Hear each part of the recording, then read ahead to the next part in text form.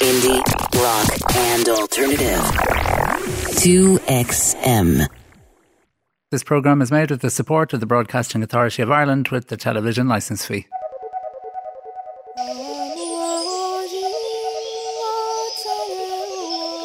Independence Day.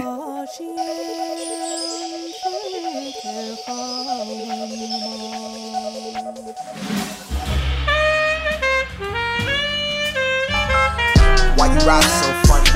Why you sound so weird? Why you dress so awkward? You ain't from Brown, yeah. You're welcome back to episode 6 of Independence Day. This series looks at life for independent record labels and bands across Ireland. I'll be covering all sorts of genres over the next few weeks. And this week is alternative folk from micro indie record label Rusted Rail from Galway. Set up by local Keith Wallace in 2006, it has featured bands such as The Driftwood Manor, Music for Dead Birds and SoCow over the years. Keith and Cecilia Donnell, who records on the label as A Lilac Decline, spoke to me at Cecilia's art studio in the city centre, where we had a few seagulls for company outside.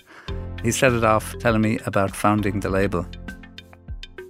I founded Rusted Rail in March of 2006, which up to now brings us, so it just turned 12, if my maths are correct. And why did I start the label? It was something that I was always intrigued by the idea of record labels. And when I used to work in Flirt FM, the Galway community radio station, student radio station, I used to be in charge of, I gave myself the title of music director. I just used to write to record labels and get them to send us promos. And I was just fascinated by how many labels there were in the world, and that each label seemed to have its distinct identity. And it was something that was knocking around in my head for years and years, until I kind of put a bit of manners on it in around about 2005. I kind of started to formulate the idea.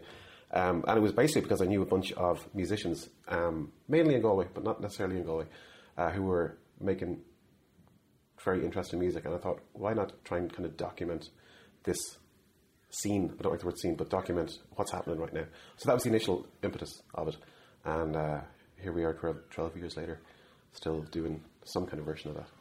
And you said that they, each have a kind of distinct, each label was distinct, so what's Rusted Rail, or how would you describe it? I don't like to describe it myself, but I prefer when other people do. So Keith Wallace of An Taobh on Radio Gaeltacht that has described it as a weird beard old folk boutique record label, so I'll take that. That's pretty good. It initially kind of started off just like the word folk is much abused, because folk music really are old songs that are transmitted down through generations, and people kind of confuse that sometimes with people who play acoustic instruments. So there is a crossover, of course, but there also is a kind of acoustic-y folk-ish element in a lot of the acts that I started releasing initially, like Agitator Radio Pilot or Driftwood Manor. And then, of course, there were outliers as well. Like I put out SoCow's first release, which was completely not folky in any way. There was a little acoustic guitar instrumental in it. So the kind of thread that has run through it through the years has kind of been that there would be kind of folky instrumentation, but also there'd be space for kind of a little bit of electronica via, say, my own project, Loner Deluxe, and that people on the label would work together as well. Like there's a band called, it's a really kind of loose collective called Cubs, who have members from like A Lilac Decline, United Bible Studies, Phantom Dog Beneath the Moon, Driftwood Manor, and that kind of weaves together those kind of different strands. So it's kind of, there's always been this kind of folky-ish kind of thread running through it, without it being a folk label per se, because there is a room for beats, and there is a room for the odd. Like the most recent release was the album by Half Forward Line, which is Brian Kelly from SoCow's new band, and that's just classic indie rock basically. So it's a kind of it's an open map in a way, but there aren't any rules. I don't like rules at all. So it's basically whatever I like, and if it'll fit somehow in the canon of what's happened before. Like we're coming up to our 40th release now, so if it has an identity, well and good. But there was never really a rigid kind of structure on it initially to have any, for it to be generic, because I hate that term as well. So it's kind of been kind of ambling along for 12 years.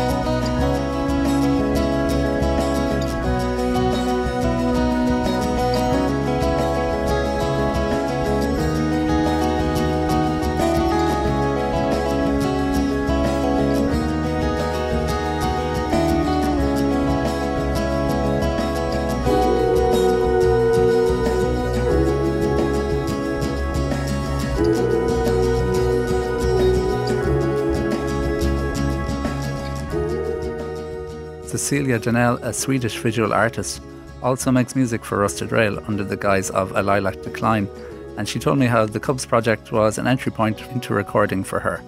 Well, I suppose I've been just kind of playing the guitar and singing and stuff for years, just for fun.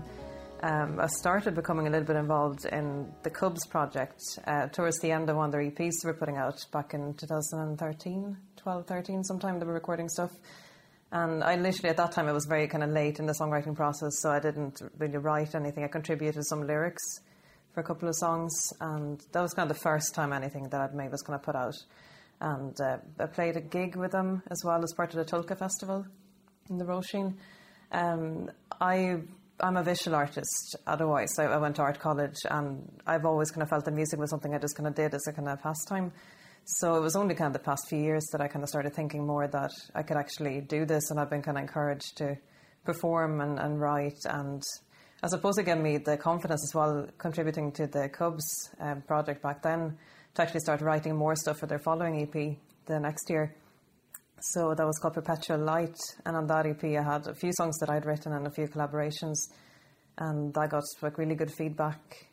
So then I kind of started thinking that maybe I should start making my own stuff as well. It did sound very daunting to me because, I mean, I always had this kind of idea that I didn't just want to be a girl with a guitar doing the kind of typical singer-songwriter thing. So I kind of felt that if I'm going to strike out solo, that's what I'm going to be, because I virtually just played the guitar. So I kind of started writing songs not really knowing what was going to come out of it. And eventually I kind of felt confident enough to start recording it. And I ended up playing pretty much all the instruments myself, but what I do play really is the guitar, but I would be able to play little bits on keyboard or bass or various kind of overdubs and things. So it kind of became my debut album then on Rusted Rail last year.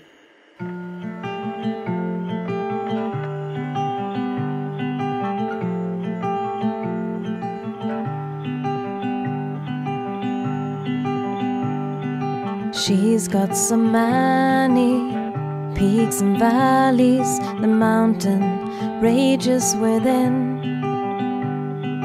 Seasons won't change her, just rearrange her inside her skin.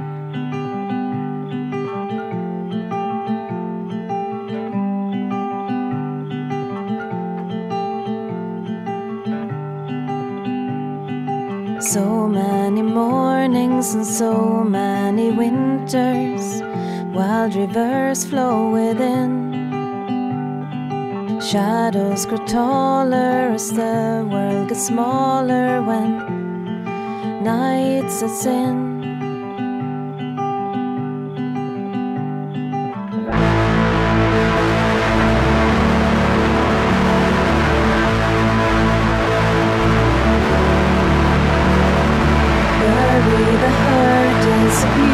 Beautiful world is just round the corner for her.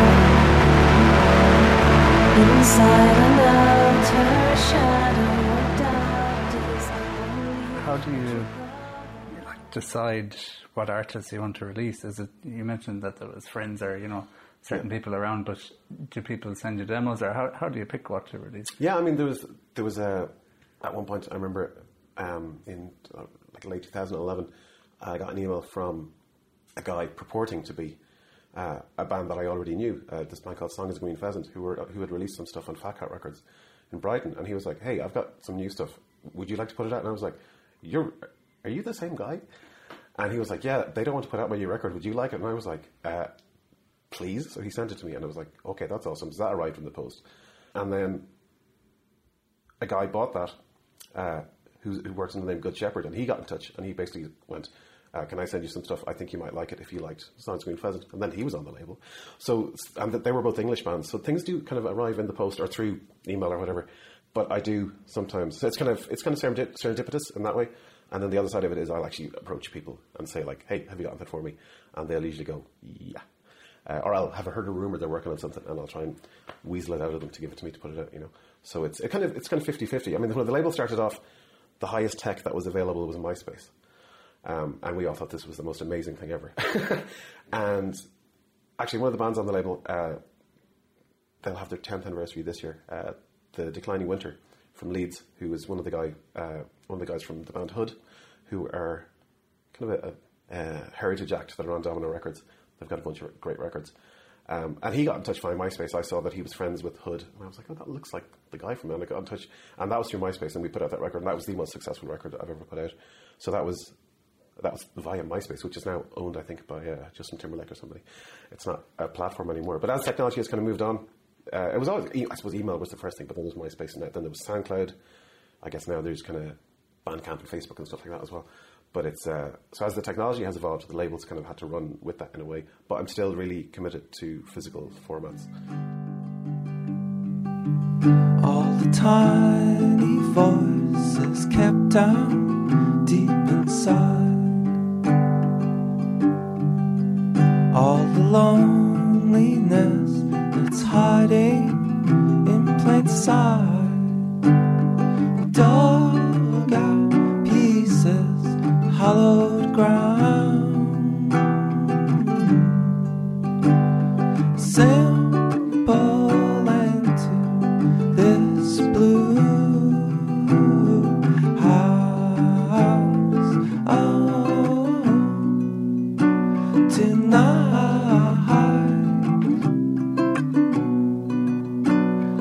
falling.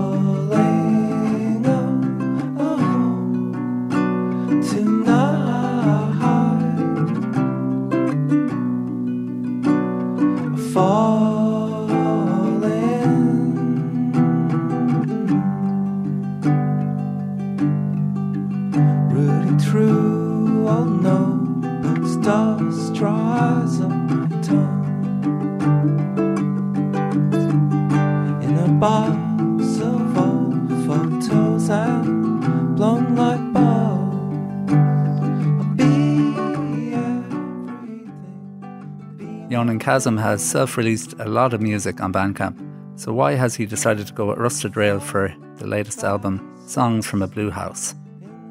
I wanted to do something physical, because I think I was experimenting with the digital releases, and I had various opinions about the freedom of that. It's kind of instantaneous. You do something and you can have it, in the public domain in 5 minutes. But after 2 releases doing that, I felt really dissatisfied.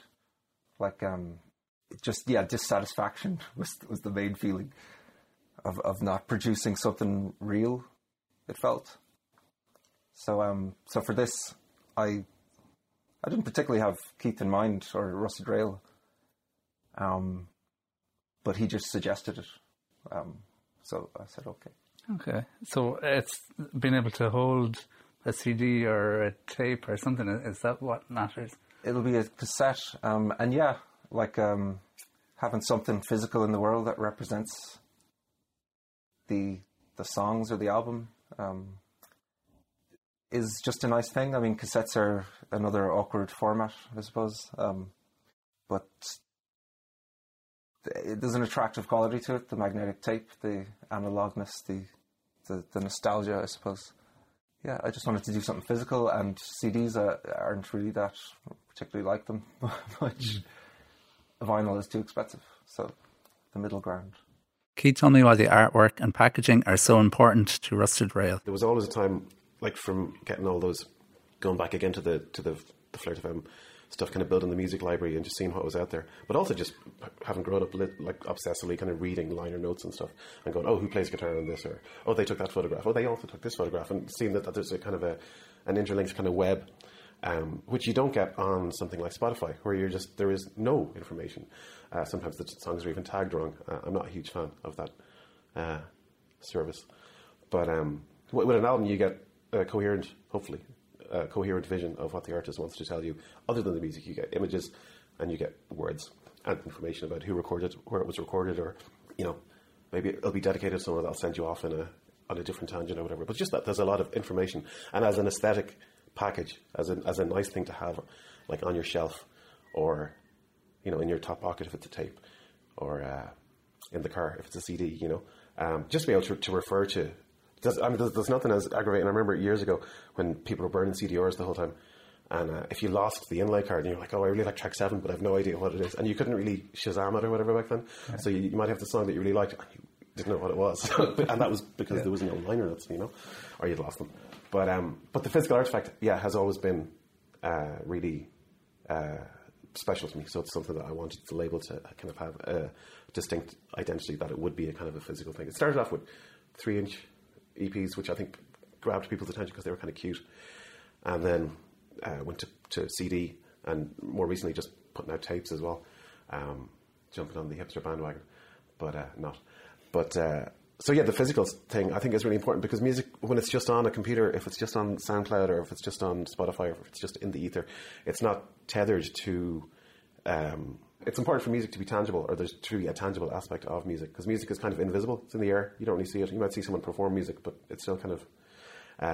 to actually have just a coherent kind of artistic statement on a disc or a tape or something that you can... And it stands as a work of art, almost, if it's nice to look at in and of itself as well.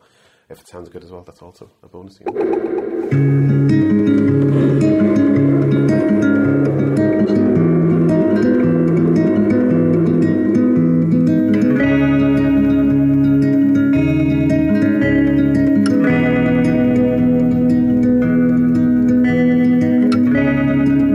Growing out of things, tunneling through, tick-tock ticking off days is all you do, until it's all so very still, and the buzzing air gets to you. The heavy midday air will get to you.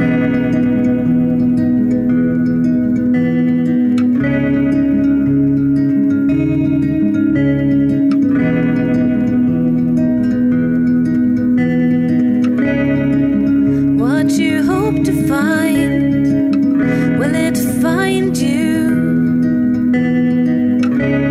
Scrambling for scraps off their table is all you do. Wishing the summer would stay, pinning your hopes to a sunny day. Hope is the last thing to leave you. But she will never be. As a visual artist, does Cecilia have any influence on the design for her own releases? Yeah, like the Klein tape, the cover image is actually a photo I took when I was in Norway on that residency, and like the insert as well, there's a kind of pyrograph image that I would have done on the same residency. So I suppose a lot of the songs that I made for that release were kind of thought up around that time, so that kind of made sense. Also, there's a song, the title track, Mountain Rages, was actually written before that, but it kind of really tied in with the kind of mountain scenery of the Norway location. So I would kind of have input into design and stuff like that. What about Rusted Rail? What's it like to work with the label, or how did you choose this is where I'm going to release my music? I think, like I said, it was a thing that kind of grew out of knowing the other bands and knowing Keith, and just, kind of going into it slowly, because I always kind of felt for years that maybe I wasn't a good enough musician to be doing it, or maybe I was just a visual artist who should keep doing just visual art. And I was being a little bit hard on myself in that sense, trying to think that, you can only really be one thing. Maybe you can't just be two things like that. But then I think being encouraged and collaborating with people and realising that what I did mattered to people and that they liked it and stuff like that, that kind of spurred me on then to kind of start writing for the solo project then as well.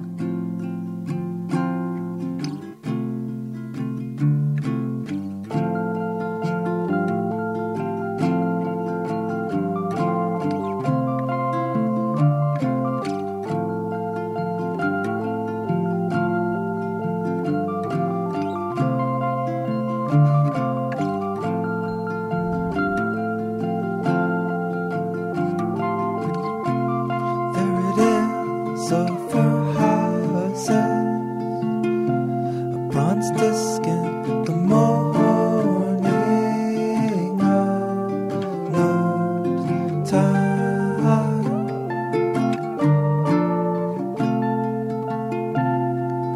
shot circadian rhythm. When I'm rigid on brittle, no time.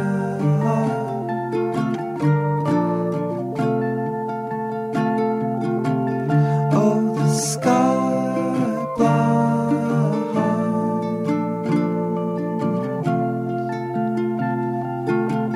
I'm so tired. Aaron gives his take on independent music in Ireland. It's a lot easier to hear it and see it being played. If we rewind back to like the late 90s, in Galway, you would find most bars had an awful covers band on, and that started to be less the case as you went into the noughties and further. Like you would start seeing original bands and a bit more of an open mind maybe with audiences to see something different. There started to be more connectivity between cities, especially with us and people we knew. We started interacting with people in Dublin and just making kind of connections there. And I mean, that was pretty much all down to MySpace at the time. Yeah. So yeah, it seems to have grown. I don't know where it is now because I'm not too involved with other things. So, but there's still that connection. I've connection with some Dublin people that's still very much alive.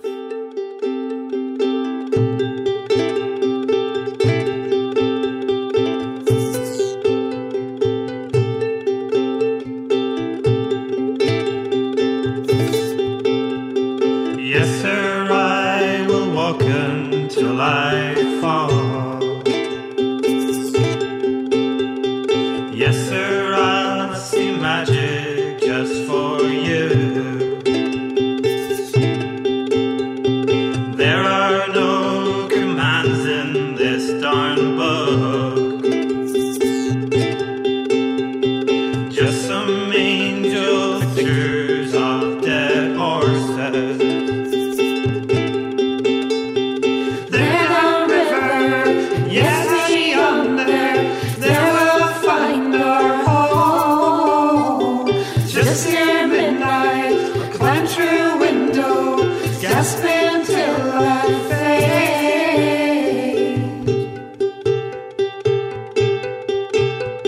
Refute that I have knowledge of your dreams. When tomorrow you ask me what I understood, do not blinder, feel your reply there, coming to that hole. There may figure a line to the river, maybe I'm on my own. But I see you there, but I see you there, you there amongst, but I see you there. There I ask you always to be wild. Dare I ask you suddenly divine. Here I ask you, there a sinner, pleasing to my eye. Bring this venture, I'm not bitter, maybe I wasn't alone. I see you. But what do you think of the state of independent music in Ireland? Oh, it's never been healthier. I definitely think there's a kind of we'll look back at this in 10 years and see it was a golden era. But it's no, I think it's really healthy at the moment. There's lots of, I mean, things move in cycles. You know, there's fallow periods and then there's periods when there's a lot of stuff happening. And I think right now there seems to be a lot of stuff happening across the board in many loads of different labels that have loads of kind of different sounds. It's testament to how much creativity there is on the small island that we live on.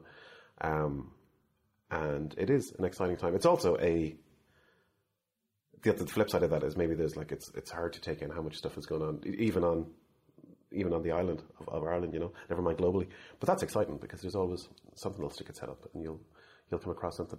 But I think it is a good time for labels of different, because I mean the major label music industry business seems to have completely fallen apart. So everybody's kind of on their own now. So like-minded allies kind of stick together and hopefully forge some kind of new. It's like that great book, Our Band Could Be Your Life, about the American independent scene, the beginnings of it back in the day, and it was like Black Flag in a tour van, basically driving across America and playing in scout holes or whatever, and that became a network that you could then that then blossomed into something else, you know. And I love that idea. It's you have pathfinders and then you build on that, and it's kind of there's a community and a history there that you can lean on, and you work outside the mainstream because the mainstream is so boring. Tell me about, you did a series of gigs last year called Bus King, so tell me about that. Oh yeah, that was there's a pizza bus in the beer garden in the back of a pub on Dominic Street called Carol's, and it used to be McAlin's back in the day, and it's kind of like it used to be like basically your classic kind of old man pub, but now they've got a pizza bus in the back of it, which is a big double-decker bus. And I was sitting there last summer outside enjoying waiting to meet Brian Kelly from Half Forward Line to have a production meeting. So I was sitting there drinking a pint of blackcurrant, and I was looking at the bus and I was like going, it'd be cool to put gigs on there.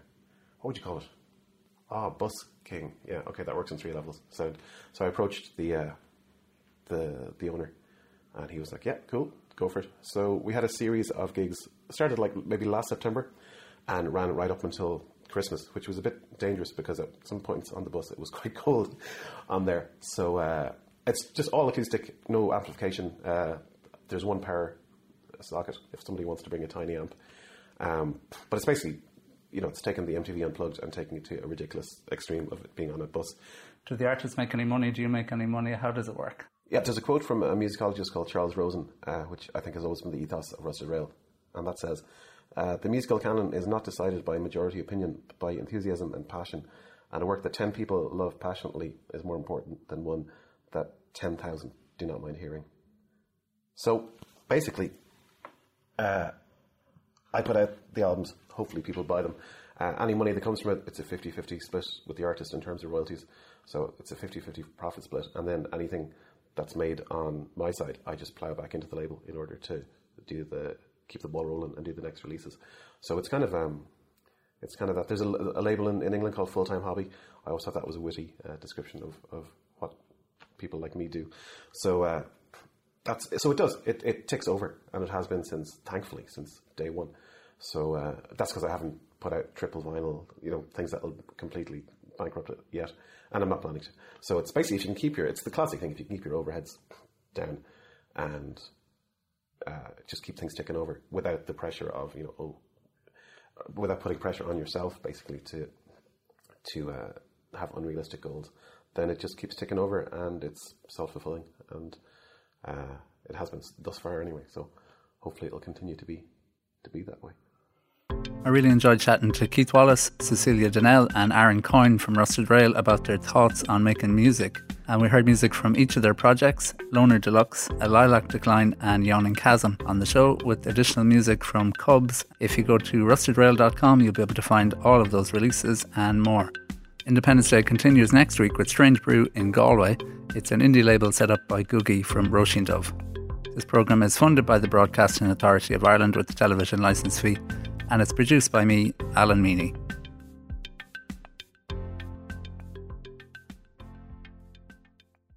Indie, rock and alternative. 2XM.